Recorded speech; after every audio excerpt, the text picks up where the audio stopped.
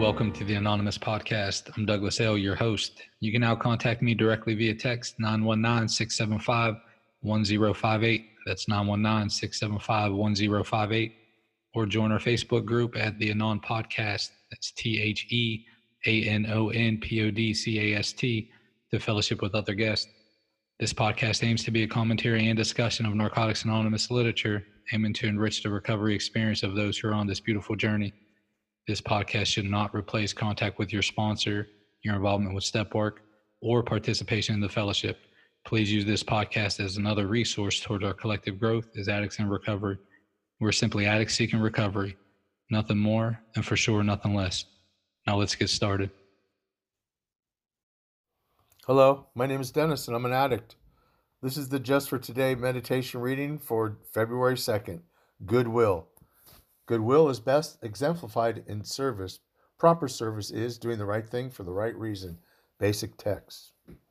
The spiritual core of our disease is self-centeredness. In dealing with others, the only motive our addiction taught us was selfishness. We wanted what we wanted when we wanted it. Obsession with self was rooted in the very ground of our lives. In recovery, how do we root self-obsession out? We reverse the effects of our disease by applying a very few simple spiritual principles. To counteract the self-centeredness of our addiction, we learn to apply the principles of goodwill. Rather than seeking to serve only ourselves, we begin serving others. Rather than thinking only about what we can get out of a situation, we learn to think first of the welfare of others. When faced with a moral choice, we learn to stop, recall spiritual principles, and act appropriately. As we begin doing the right thing for the right reason, we can detect a change in ourselves. Where once we were ruled by self-will, now we are guided by our goodwill for others. The chronic self-centeredness of addiction is losing its hold on us. We are learning to practice these principles in all our affairs. We are living in our recovery, not in our disease. Just for today, wherever I am, whatever I do, I will seek to serve others, not just myself. When faced with a dilemma, I will try to do the right thing for the right reason. In today's episode, we'll discuss the Just for Today meditation with our guest, Pete H. Hey, Pete, welcome to the Anonymous Podcast. Yeah, thanks for asking me, Douglas. Yep, I'm glad you can make it, bro. So can you tell us your clean date, where you attend meetings, and can you give your home group a shout out? Yes, I can. My clean date is October 21st, 96. And my home group is the Wednesday night aptly named Restoration to Hope meeting, which of course now is on Zoom. Yeah, fabulous. And that's in Gloucester, which is in the UK. Right. Welcome across the pond, right? All right. Welcome, Pete. So, Pete, can you share on the Just for Today Goodwill? Yeah, I do my very best, Douglas. Yes, I got to just share really my experience. It's really good in theory. It sounds really good on paper, but it's not that easy to always carry out in my experience.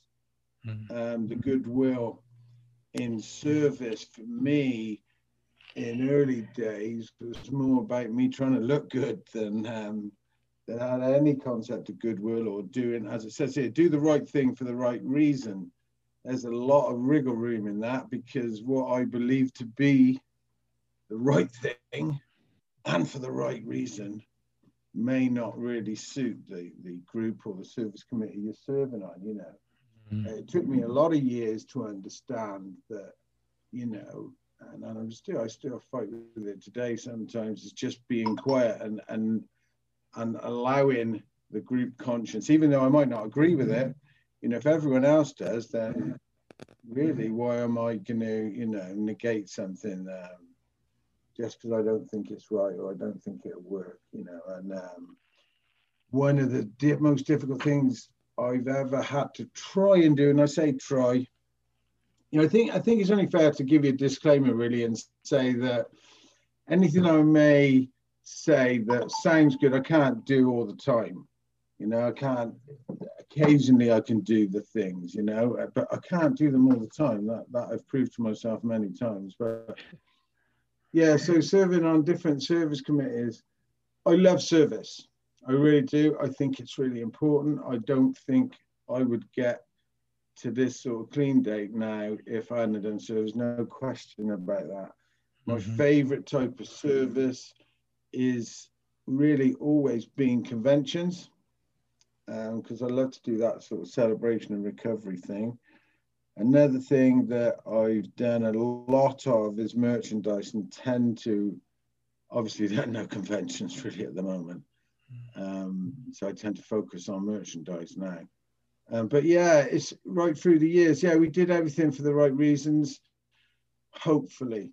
You know, to give you a bit of background of my experience, in our current area, which is we call the free counties of Narcotics Anonymous in England, we were part of a bigger area, which was Bristol and the southwest of Wales and everything. So it's quite a huge area. And we were traveling an hour to the ASCs, spending the day there, then having the cemetery, then coming back. So eventually, when we as an area had 7 meetings in a week, so a meeting every day, so we felt that, you know, now we can offer people 90 and 90. We have the right to sort of call ourselves, you know, we've got a solution in this area. So everybody decided to start our own area, because all the time we were going over there, giving them the money, then asking for a little bit of the money back to carry the message in Gloucester, because, you know, the H&I that we were doing at the time wasn't really serviced by them because they said it's too far to come. So we started our own area. And when we had a group conscience, you know, that vote alone, it was unanimous apart from one voice. So, you know, out of like 20 people, one person was not completely against it, but not convinced for it. So we did that. And I remember some words a guy said to me from the bigger area, Steve R., who's still clean to this day. He said, "And what makes you think it's going to be any different?" So on occasion, he was right. But it was just about focusing our energy, time, and resources in our location. So that's how that happened. So yeah, the other service I've done is conventions. You know, some of my favorite stuff that I did was like Barcelona convention. If any guys go to the conventions, and when you register, if you say, "Is there any service that I can do?" then you may get taken up on that. So my favorite service probably that I've ever done at a convention was a queue monitor. So in this, you know, I'm trying to look for things that best typify Goodwill, you know, because the queues for merchandise at world conventions are just right out the door and round the block sort of thing. So the idea of a queue monitor is to just apologize to people and, you know, say, "Look, I'm really sorry that there's a way we're doing our best," and everything else, to serve and get as many people in as possible. And I met some great people, you know, some of the finest service I did, because I was chatting to people from all over the world. They were really, you know, lovely and thanking me for my service, and it was fantastic. And so, although I've served on UK committees and all this sort of thing, regions and stuff like that, myself personally, with my personality type, I really find that difficult. And so I kind of avoid that a little bit today. I've done my bit, I feel, but I find that difficult because I like to, you know, I'm a sort of quite a practical person. If I get a problem, I just want to get a solution and fix it. Whereas I find difficult the long drawn out procedures that can take place in that type of service. Hey, Pete, let me jump in and dig into one area. You were talking about this perspective change that goes from, hey, you know, what's the most important thing? What would benefit self? And then that transition to say, okay, look, what's the action items that could benefit the group or the greater whole, you know, the greater good? And could you speak to that? Like, when did that transition? When did you start to embrace that perspective of saying, hey, look, you know, it might not be, you know, just about what Pete wants. It, you know, let me start looking at it from, okay, what's going to be like in the Goodwill perspective, what's going to be best for the greater whole. Could you speak to that?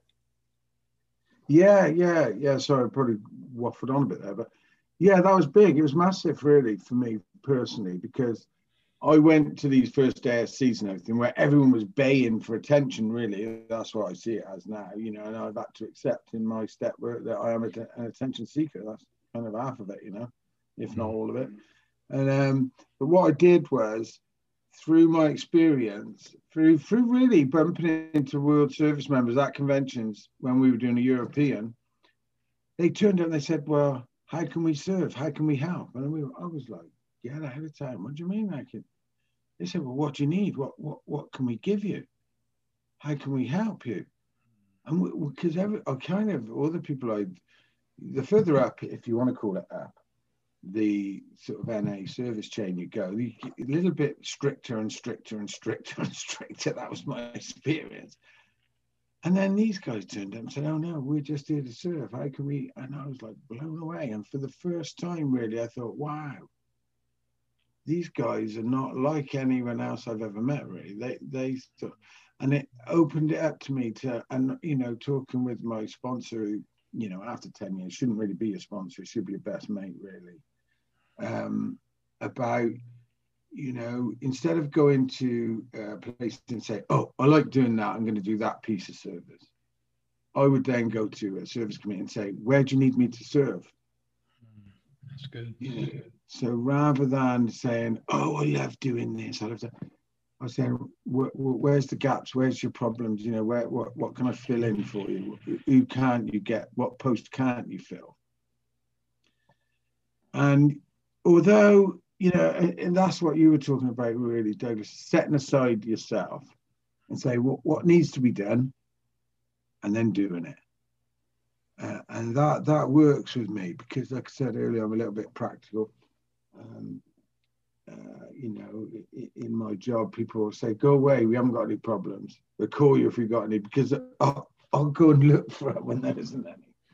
So yeah, that really was the massive shift. And although sometimes I've got to be honest, depending on what mood I'm in, or,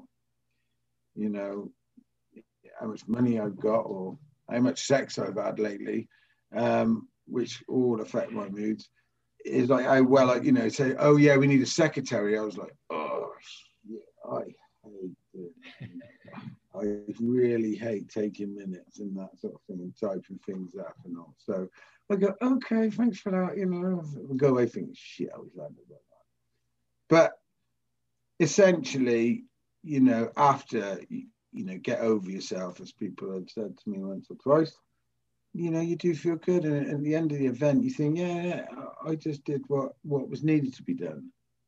And there's a different sensation, a different feeling, a different view you will have, if you're anything like me, of your self-esteem if you do things like that. Very early days, I was taught just for today is to do something for somebody else and not telling them, not saying, oh, I did that for you. Right. You just do, like if there's 2 cups of coffee for whoever you're serving coffee for, if you give them the best cup, not keep it for yourself, you don't say anything, but you just do things like that. So that was where the seed was sown. If there's 2 cakes, one's better than the other, you give the other person the best one, which was really alien to me in the early days. I was like, what? Yeah, right. If there's 2, it's not even a question of thinking like they're both mine, right? Yeah, like that's it. Yeah, no, so man. Yeah, I mean, I came from a background of you cut it and then I'll decide. You know what I mean? So, we're splitting it up a little, 7-7 split. And I said, well, you cut it, then I'll choose, because the choice is everything, isn't it? Hey, Pete, that's good stuff, man. So, Pete, let me ask you this. In 2, I want to make a comment on something that you talked about that not being perfect. That perspective of like, look, this goodwill, and I think it's so important for us to embrace that, is like when we're trying to be healthy and we're trying to walk out in this goodwill, like the expectation cannot be, I'm going to do this 100% of the time in all situations and stuff like that, because then what happens is the moment that we act out on our humanness, right, and we fall short, we could be like, oh, you know what, fuck it, and then boom, off the deep end, right? So I Well, yeah, appreciate you sharing. Disappointment is born of expectation, in my experience, and it took me a while to get that, but I did pick that up from people that know better than me along the way. If you expect to have I'll go to that meeting, it's always good, then you go there and it's not. I'll go to that meeting, but it's rubbish, and then it's a good meeting. So expectation is the mother of all discontent, in my experience. So yeah, you can. I did that. Don't get me wrong. I did that and suffered all the consequences. I'm going to do this, and then everyone's going to think I'm that. And then you do this, and everyone don't think of that. You think, well, what did I bother doing that then? So yeah, I only learned through pain that is definitely the case. But when you're doing Goodwill, for me, is doing the service because it needs to be done. It's not because if I'm this, I'll do that. That's why, if you're following the service guidelines properly, people on committees do not share at conventions. Full stop. No excuses. No, I don't care what clean time birthday he's got. He's on the committee, you don't share. So it doesn't become an old pals thing. Do you know what I mean? You gotta work hard to find people to share for no particular reason that they share, or there's no attachment of service to that. And for me with conventions, everyone who serves on the committee pays. You don't serve on a committee and like then not pay the entrance. Do you know what I mean? It's like that's those things were hard for me to get initially. I thought, well, I'm doing all this work. Why can't I get in for nothing? Do you know what I mean? So then, the selfless service. That's good, bro. So Pete, let me ask you this, and thank you for your transparency, man. And I like to ask all the guests who come on this one final question. With the experience that you have now, with 24 birthday cakes and everything you've learned along the journey, if you could sit down with Pete H with 1 day clean or 1 week clean, could you share with us what you would say to him? Yeah, brace for impact. I really got no specialist thing, really. It's been all been done for me. Keep coming back, but really brace for impact because, or I don't know if I need it. I mean, my sponsor, I used to complain to my sponsor because he never dictated anything to me, and he turned around to me and said, "Well, I never needed to because you did it." I mean, yeah, I've earned every single second of my clean time and sometimes recovery. But I don't know what I'd say to that guy, really. What do I say to that guy? Yeah, I'd just say, yeah, it's going to be a hell of a ride. Brace for impact. That's it, really. I'm afraid. Sorry, I didn't see that coming, but yeah. Thank you all again for spending your time with us today on the Anonymous Podcast. I encourage you all to focus on that magic 6-letter word, others, as we go out into the world. Stop by the Facebook page, Fellowship with Other Guests, or send me a text. Let me know if you'd like to be a guest or if you have any ideas on future podcasts. Until next time, I'm your host, Douglas L. Namaste, and God bless.